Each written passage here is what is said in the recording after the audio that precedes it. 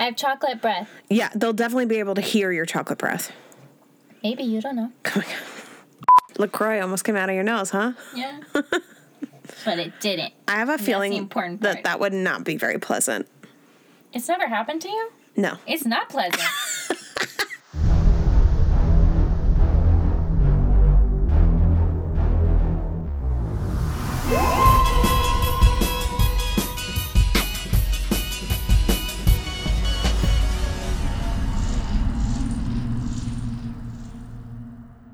Hey, y'all. This is The Queer Archive, a queer feminist Doctor Who podcast. And this week, we're talking about Time Heist. I'm Brenna. And I'm Caitlin. And this is your friendly reminder that we are very spoilery. Very. What do you say? Let's pull it open and talk about these sweet-ass looks. Dude, let's. Clara, give me your suit. Give me your suit. Give me your coat. I do want that suit. And also, we have our second cutie patootie of the season, Sai. He is a cutie patootie. I would also say Sabra is also looking really cute. She does. The Doctor's looking cute. I know. His hair at the beginning is styled just so. It's just a very cute episode. It is. Delphox is pretty banging with her Bruja nails and the Escarlet Sunrise color and everything. Yeah, you might even say she's Delphoxy. Oh my God. I'm so proud of you. I would say Carabrax's superior look with that hair down, the curls. Mm-hmm. It's very Peggy Carter vibe. Both of them, really. Yes. Except for... No one is on Peggy Carter's level. No. Let's just get that out there, to be clear. But pretty banging. Pretty good. Apparently, actually, Michelle Gomez, who plays Missy, was offered the role of Miss Delphox. I could see it. I could totally see it. Honestly, now that you say that, I feel like the actor who is playing her is just straight up channeling Michelle Gomez. Yeah, especially in the vault scene, right? Absolutely. I can't have too many of moi running That around. is Michelle Gomez energy for sure. It is. Yeah, I love this episode in general.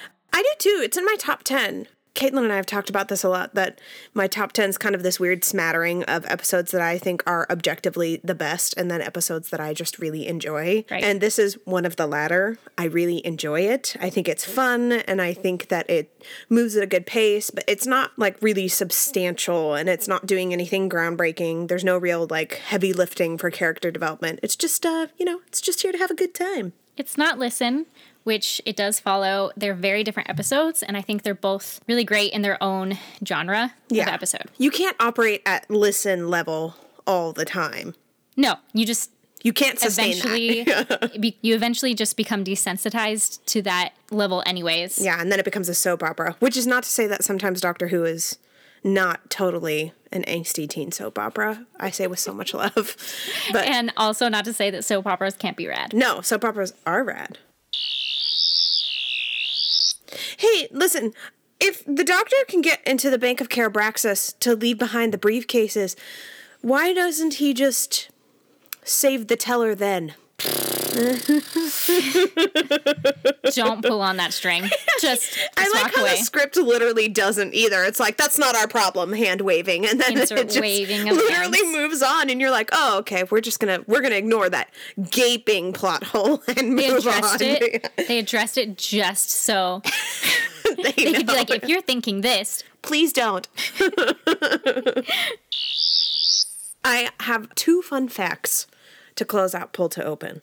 give them to me. Number 1, the music that's playing in the private vault when they enter is Mozart's overture to The Abduction of the Seraglio, which is an opera about, do you want to guess? Tell me more. I'll know you'd be shocked. A hero and his assistant trying to rescue a romantic interest. Nailed it. Yeah.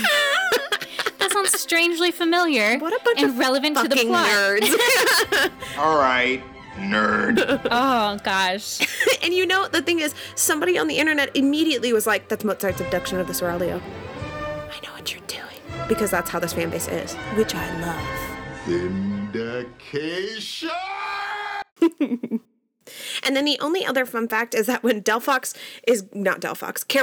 is grabbing things to leave, one of the things she carries out with her, the Yowza vase. The Yowza vase! From Angels in Manhattan. That was a great little callback. Well, now that we've decided we're going to buy all these excellent outfits and glasses, let's zip over to the High Council of Gallifrey to talk about how this is yet another McKinnon banger.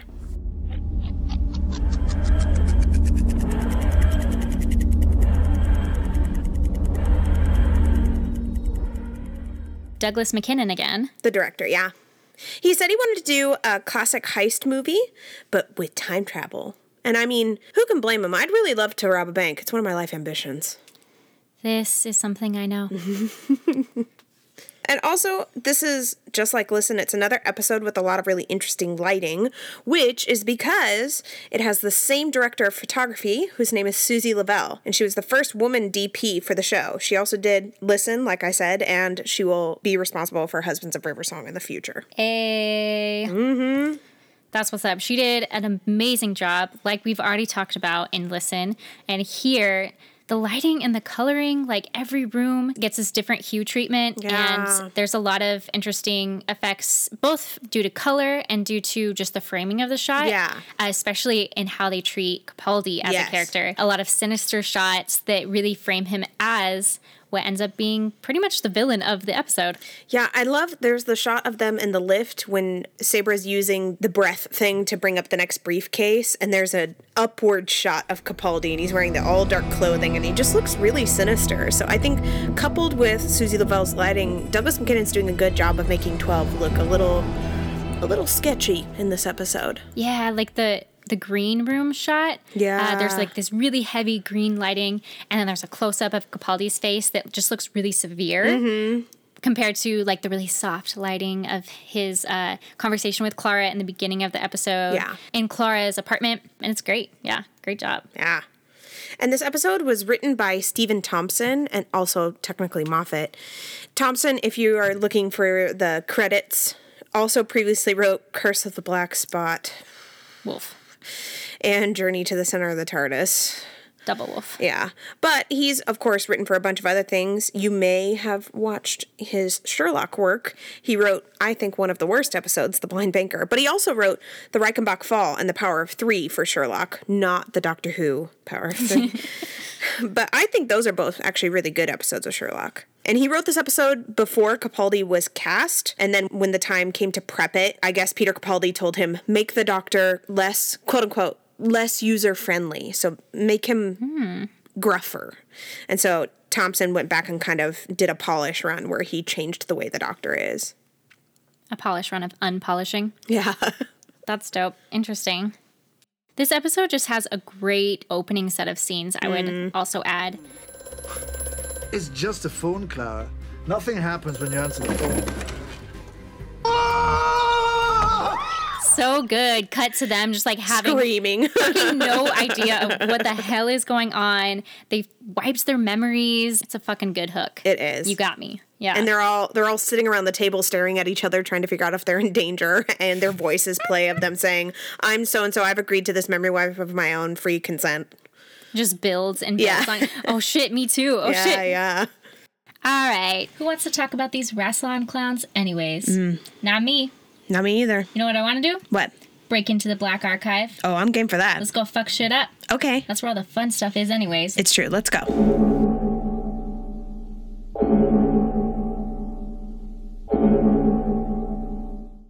All right. So here in the Black Archive, we talk about only the fun stuff. We're talking race, class, bodies, gender, all the good stuff. Hell yeah. So first thing I'd like to talk about is this episode thinks it's real slick about the carceral state, I guess. Because we've got, Sai's got a prison tattoo on his neck, so it's a permanent mark that he's a criminal, but he is demonstrably a good dude with a big heart who does what he can to protect the people in his life. And you mean that people who are incarcerated are humans? Can you believe? They have inner rich lives with people they love? That they can be a full set of nuances, a myriad. They contain multitudes. And also, obviously, the scene with the teller in the bank lobby where the guy gets souped, for lack of a better word, where when Del Fox comes out and accuses him, and he's like, no, and she goes, oh, it doesn't really matter. We'll establish the details later. So I think this episode is intending to be an indictment of the carceral state, but you know what? Let's just get into it. Okay. Because, this episode does do something exceedingly shitty right off the bat with that scene. Yeah. When the bank basically surrounds a black customer for sensing his guilt, his guilt is being detected. And, without trial, without evidence. Right, an extrajudicial execution. Exactly. And after they proceed to torture and incarcerate him, we find out, he wasn't even guilty. Yeah. We had to watch an innocent black man get accused and tortured as a spectacle. Mm-hmm. It's purposely a spectacle, right? It's supposed to be a warning. And for a lot of Doctor Who viewers, this kind of takes us out of the episode for a bit. This episode is otherwise really fun, a really great, time heist episode. Yeah. Super fun. But it's unnecessary to take such a large part of your viewership out and have to deal with that because we end up having to do so much extra work to just enjoy the rest of this fictional story because the writing insists on reinforcing stereotypes that, affect us, affect our community, affect the people that we love, and they result in real life violence, real life, even state-sanctioned violence against our community. So it's frustrating. Sometimes we just wish we could have 45 minutes away from that. And then, of course, it's not even in just that scene. We get another scene of him, and he is, divorced of all agency, in a literal prison cell, shackled, meant to serve as a warning to others. And then Sai literally says, "Don't let me end up like that." Yeah. It's really fucked up. It is.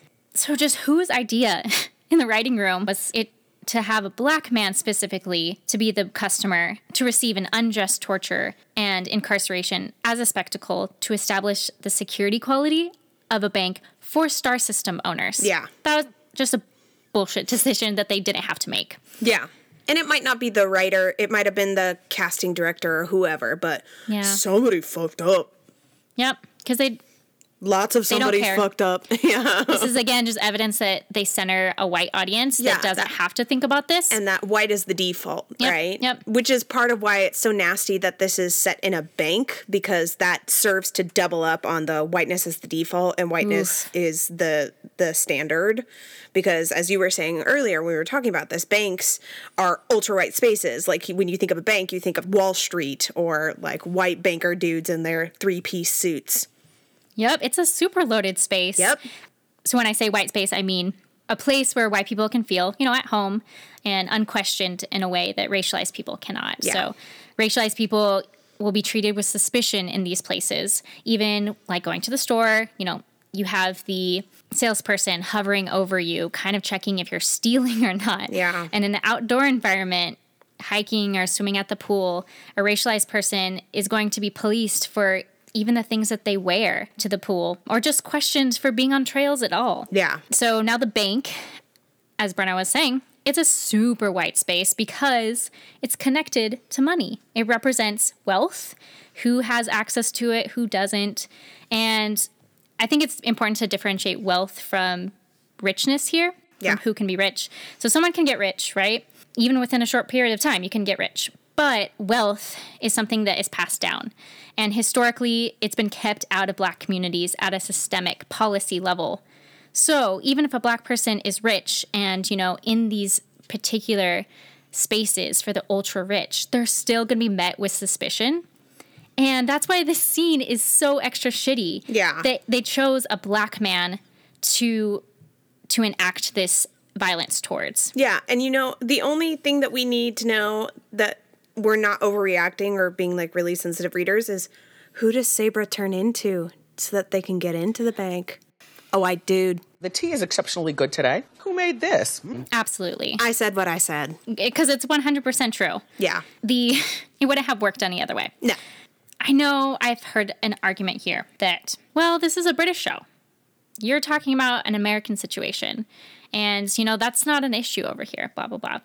True, this is a British show, but you cannot tell me that America is the only place where white supremacy benefits off the villainization of racialized people, specifically black people. Mm-hmm. Anti-blackness is a global thing. And Britain, really, of all places? A bold claim. The home of the colonizers? Calm down with your we're Britain, not America. We don't have that problem about anti-Blackness. Don't y'all have like a note on the Museum of Britain website that says, yeah, we stole the shit from other people and they're like autonomous nations or whatever, but they don't deserve it because they won't take care of it. So it's ours now. Ooh. I'll put a link in the show notes if you don't believe me. It is really there. It's so unashamed. Yeah, and I mean, the thing is, even if let's pretend that the Bank of Carabraxis isn't supposed to be some sort of universe bank that includes all peoples or whatever, and let's pretend that this is a British show that's only meant for British people. The fact of the matter is that a huge portion of their viewership is not from Britain, that they come from a variety of backgrounds, and that a huge share of the viewership comes from America. So this is about the time in my class, if my students were saying this to me, I would say, authorial intention doesn't matter. So the creator's intention doesn't really matter here. What matters is that all of these tensions and texts exist in the real world. So somebody somewhere should have acknowledged that they were perpetuating white supremacist notions and they needed to do something differently to avoid really just putting their foot in it. Because it doesn't matter. It doesn't matter if you're like, we're British and that's not a problem for us. First of all, bullshit Windrush generation. But second of all, it doesn't matter. It doesn't matter. It doesn't matter. Yep. Boo to authorial intent. And boo. The author's dead. And being excused from the consequences of the impact of your words and your plot on people outside of your experience. Yeah, that's and bullshit. That doesn't just go for the show. By the way, that's a standard I try to hold myself to daily. Absolutely. That my intentions, they matter, but also the impact of my actions and my choices, they also count for something too. So even if it was unintentional, if somebody comes to me and says, that was shitty because of these reasons, my responsibility is to say, ooh, I really fucked it, I'm sorry, and to not only acknowledge my role in that, but also to ask for forgiveness. You should at least acknowledge in some small way how you are perpetuating white supremacy. I think they do an okay, we'll get there in 3 seasons. Mm-hmm. They do an okay job of this when they do Rosa. Please hear me say, exceedingly okay. And the fact that it takes so long. I'll stop right there. Only 52 years. Well, it takes so long, but also like the 3-step process, because there's 2 other preceding very similar episodes that I would compare to. We have with Martha, the Shakespeare Code was kind of like the first where we acknowledge race and do a really shitty job at it. And also Thin Ice. And then Thin Ice, and then we get to Rosa. Yep. It's their like very small baby steps towards their goal is kind of like diversity, and that's not the point because you can still represent people and do violence to them. Yeah, I would say up through Chibnall, or until before Chibnall takes over, they are very much participating in what it was like super in vogue in the late 90s and early 2000s, which is, these are giant scare quotes, race blind casting. Yeah. So they're acting like race doesn't actually have any substantial impact on these characters or how they move through the world, which is racist ass bullshit in case you were waiting for it. But that these characters do have, like, their race is tied to real world implications. Mm. So to fail to acknowledge that is a huge mistake. I'm not saying Chibnall's doing an incredible job of that in the most recent series of Doctor Who, but at least they're acknowledging it and acting like these characters' races have real impact and cultural differences when they move through the world. Absolutely. And I'm going to add 2 other choices that they make in this episode that really are, coming from the same ignorance. One, the teller himself is enslaved and used to control other people for the wealthy and the powerful, right? And ain't that always the way? Like, the wealthy and the powerful, to ensure their security from those they have power over, they just weaponize one oppressed population over another. Yeah. And against one another. Let's hold the race facing extinction hostage and continue to build our wealth off the backs of their enslavement. And again, signed an exclusive deal. We signed an exclusive deal. That's colonizer language. And then to top it off, the next thing we see is Sabra using the shredder, which at this point in the episode, if you're watching it for the first time, we are led to believe it's her death. So we get that whole scene with the black man in the lobby. Yeah. Then we get Sabra being the first character of the main cast that dies. Yeah. Especially when you compare it against Sai's death. He gets to be a hero. Yeah, and Sabra's last word is, "Oh, a good man. I left it late to meet one of those." So even her death is not about her. It's about the meeting doctor. A good man. Yeah. And then Sai over here is getting to be, again, a hero. He's Yes. saving a white woman's life. Yeah. Which is, I mean, it's in keeping with Sai's character in this episode, right? That he is somebody who is willing to take really extreme measures and make huge sacrifices to protect the people he cares about. But it is incredibly gendered that his death is like the heroic death to protect the delicate lady, and Sabra's is about recognizing how good a man is. Although, to be fair, it's, again, this is very part and parcel of this episode, because the ending of this episode, the doctor celebrating about how great that robbing a whole bank, beat that for a date. Mm-hmm. It just really demonstrates how deeply ingrained compulsory heteronormativity is for Moffat as a showrunner. Yeah. You know what? Let's just talk about compulsory heteronormativity a bit. Yeah. So Compulsory Heteronormativity is an essay. It was written by Adrienne Rich in 1980. Adrienne Rich was a radical feminist in the 70s and 80s, and she was a lesbian, and she wrote a lot of stuff. Anyways, she writes compulsory heteronormativity at the time as a criticism of the field of criticism overall, and one of its main ideas is that heteronormativity is an institution, like whiteness is an institution, or like ableism is an institution. So she's saying people aren't actually heteronormative, but it is one of many ways that the people in power protect their power and also keep society, quote unquote, in line. And so she says people act heteronormative because otherwise there are social consequences for it. And one of the other byproducts of this, she says, is that because heteronormativity is compulsory, that every narrative will inevitably move towards a man and a woman getting together, getting married, procreating, because that's what compulsory heteronormativity demands. So this actually ends up expressing itself in other ways, in that every narrative that has a man and a woman, they must be romantically interested eventually, or even if they're not, even if they're two characters of the same gender, sometimes compulsory heteronormativity makes us expect a romance to occur. So it's the idea that just because you're in the room together, you will eventually tend towards romance because that's the only narrative that matters. And we see that here because Clara and Sai are, I think, vibing pretty hard, even though Clara's getting ready to go. She's literally actually already dressed and her face is colored in to go on her second date with Danny Pink. So it's just it's definitely part of the Moffat era. The Doctor's already established that he's not interested in, I'm not your boyfriend, he tells her. But still, what he's trying to do is demonstrate that he can make the best dates and he is worthy of Clara's attention and should get all of it. It's still the role they have to play. Yeah. Silly. Yeah, and Clara has like maybe 3 roles in this whole episode. Ask the Doctor, what are you doing now? Unlocking Sai's tragic backstory and getting rescued by Sai. Yeah. Which brings us to the Bechdel and Duvernay test. So Duvernay, it technically skates by passing. Yeah, I think Sabra is, like, she has agency and she's developed enough that she's not just a piece of, like, scenery in the white characters' worlds. Right. She has will and volition and does things that she wants and talks about what she doesn't want. And I feel like that passes. It's not just a prop. Yeah, it's not like a strong pass, but it passes. All right, we'll give it to them. Okay. Bechdel, I will not give it to them. No, we're going to rule no. I think that it's important to say, so for the original Bechdel test, the rules were there had to be 2 lady characters who had to be, like, they had to have names, and they had to be having a conversation about not a man. And so Clara and Sabra do exchange, like, 2 lines, I think it is, in the scene. 2. Yeah, literally 2 lines, which is when Clara says, your face when we first saw you, and Sabra says, I touched the worm, and then she says something about her hologram shell. And I just don't think that passes. Nah. I feel like for here at the Queer Archive, we're going to ask there be an actual substantial conversation. The annoying thing is that they totally could have taken the opportunity to actually make it pass well if they would have paired Clara and Sabra together to kind of unpack Sabra's backstory and have a good, vulnerable conversation. But no, of course, they pair Clara with the young cutie patootie. Yeah. And the Doctor gets paired with Sabra.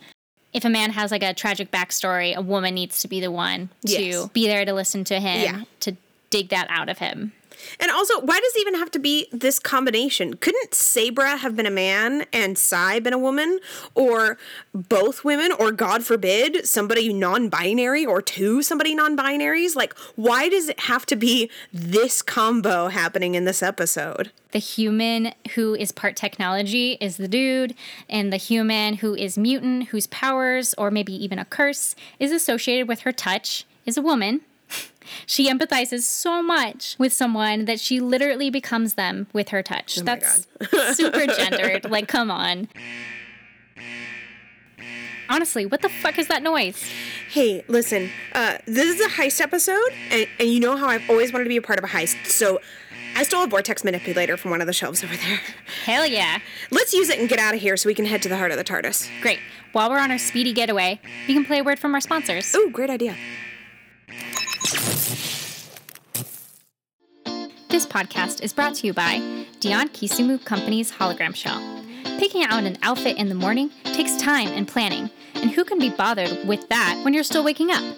Even then, during the day, you have to think about removing and adding layers, futzing with things in the bathroom, and think of the embarrassment that happens when someone shows up in the same outfit as you. Well, thanks to DKC's patented hologram shell, planning out outfits is a thing of the past. Just put on one of the hologram's shell bracelets, now available in 7 fashionable styles. Activate the hologram, and DKC's hologram shell will automate an outfit based on your body type, interests, and style preferences. DKC's hologram shell. For fashion as unique as you are.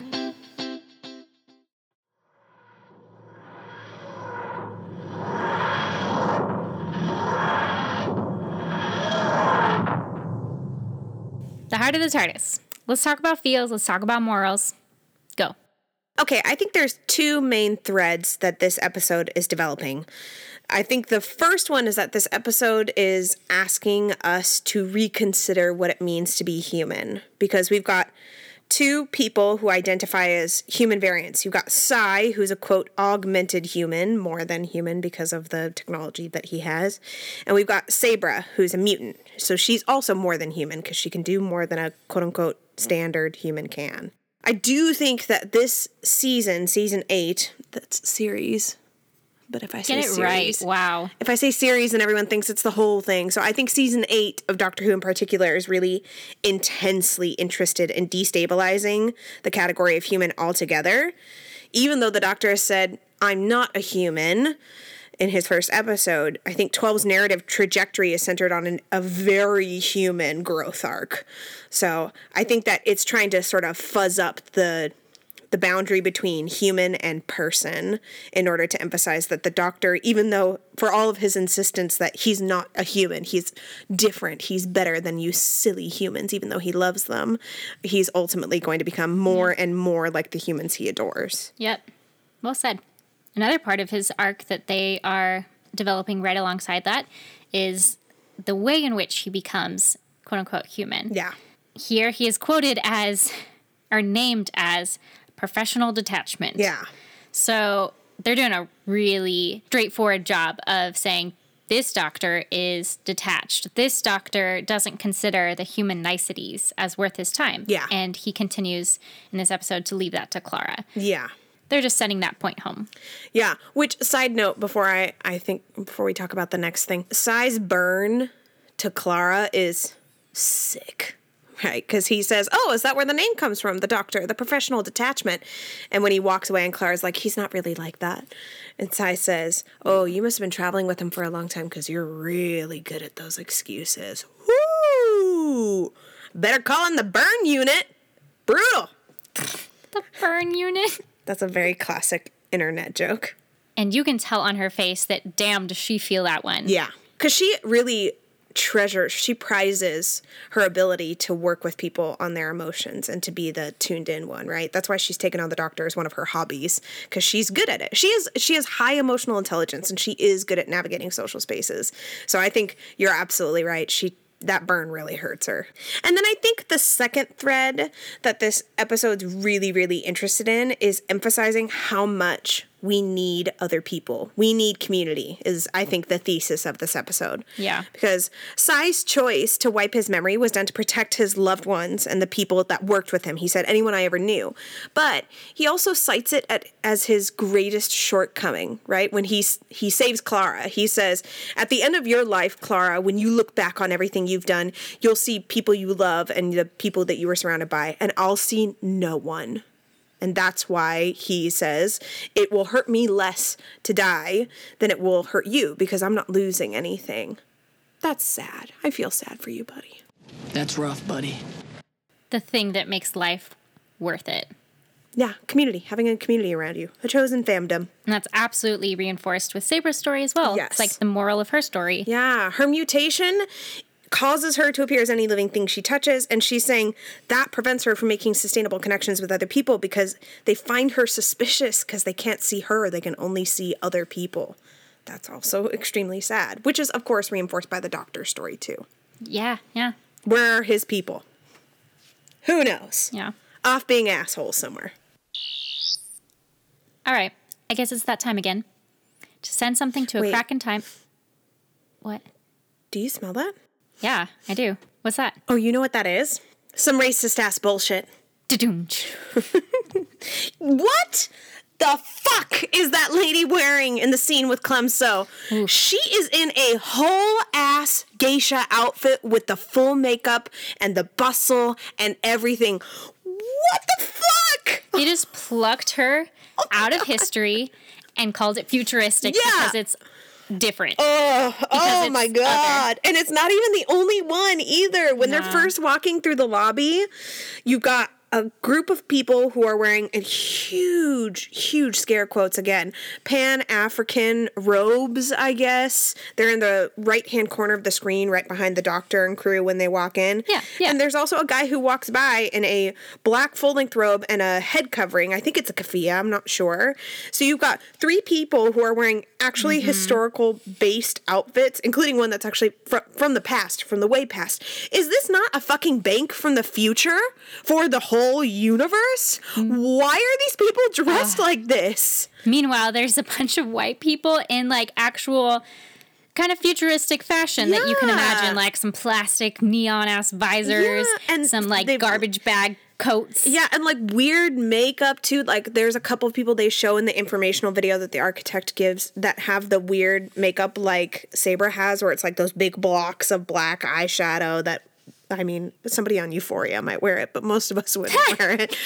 But there are people who are costumed appropriately for the quote-unquote future, and then they just, like, plucked these people out of time, real life locations, and put them in this scene, and they were like, that's futuristic. These equate. What the fuck? Brenna, it's just super eccentric and super cool. So fucking racist. Oh. Send it to a crack in time and space. Bye, Ronimo. Bitch. And now, to get that taste out of our mouth, let's talk about our favorite 3 moments. All right, what's yours? One of them is solely based on Peter Capaldi's delivery, and it's eyebrows. Basically, it's the eyebrows. Yeah. I also have a Peter Capaldi quote, very much attributed to his delivery, when he's talking to Carabraxis and just totally shifts into, oh, I thought we were getting along famously. Am I just like misreading the signals? So cute. Peter Capaldi's adorable. And then the third one is when the teller is souping it up with the doctor, and the doctor says, what do you think of the new look?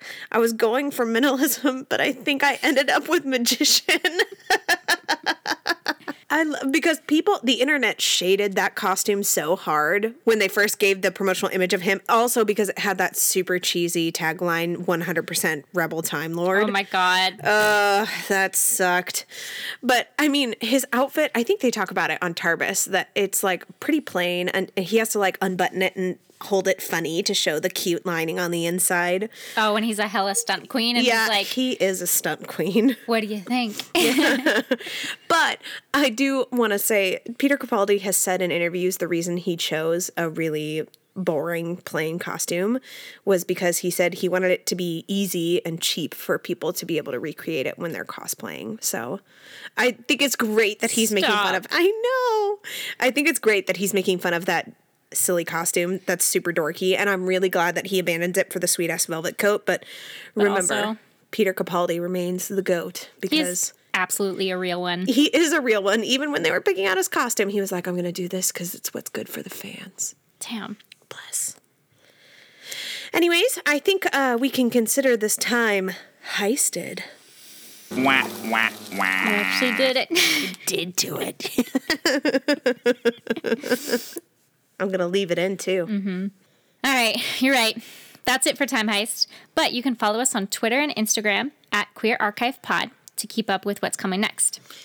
And we also definitely want to hear from you. So if you have thoughts or feels about some of the racist-ass bullshit we talked about in this episode, or just like fun stuff, you know, like how Peter Capaldi's outfit is silly, let us know. And please rate and review us on your podcatcher of choice because it helps other people find us. Until next time, be gay. Rob a bank. Rob a whole bank.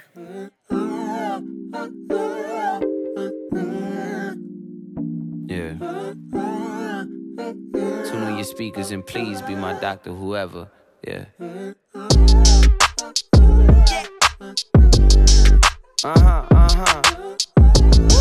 Yeah.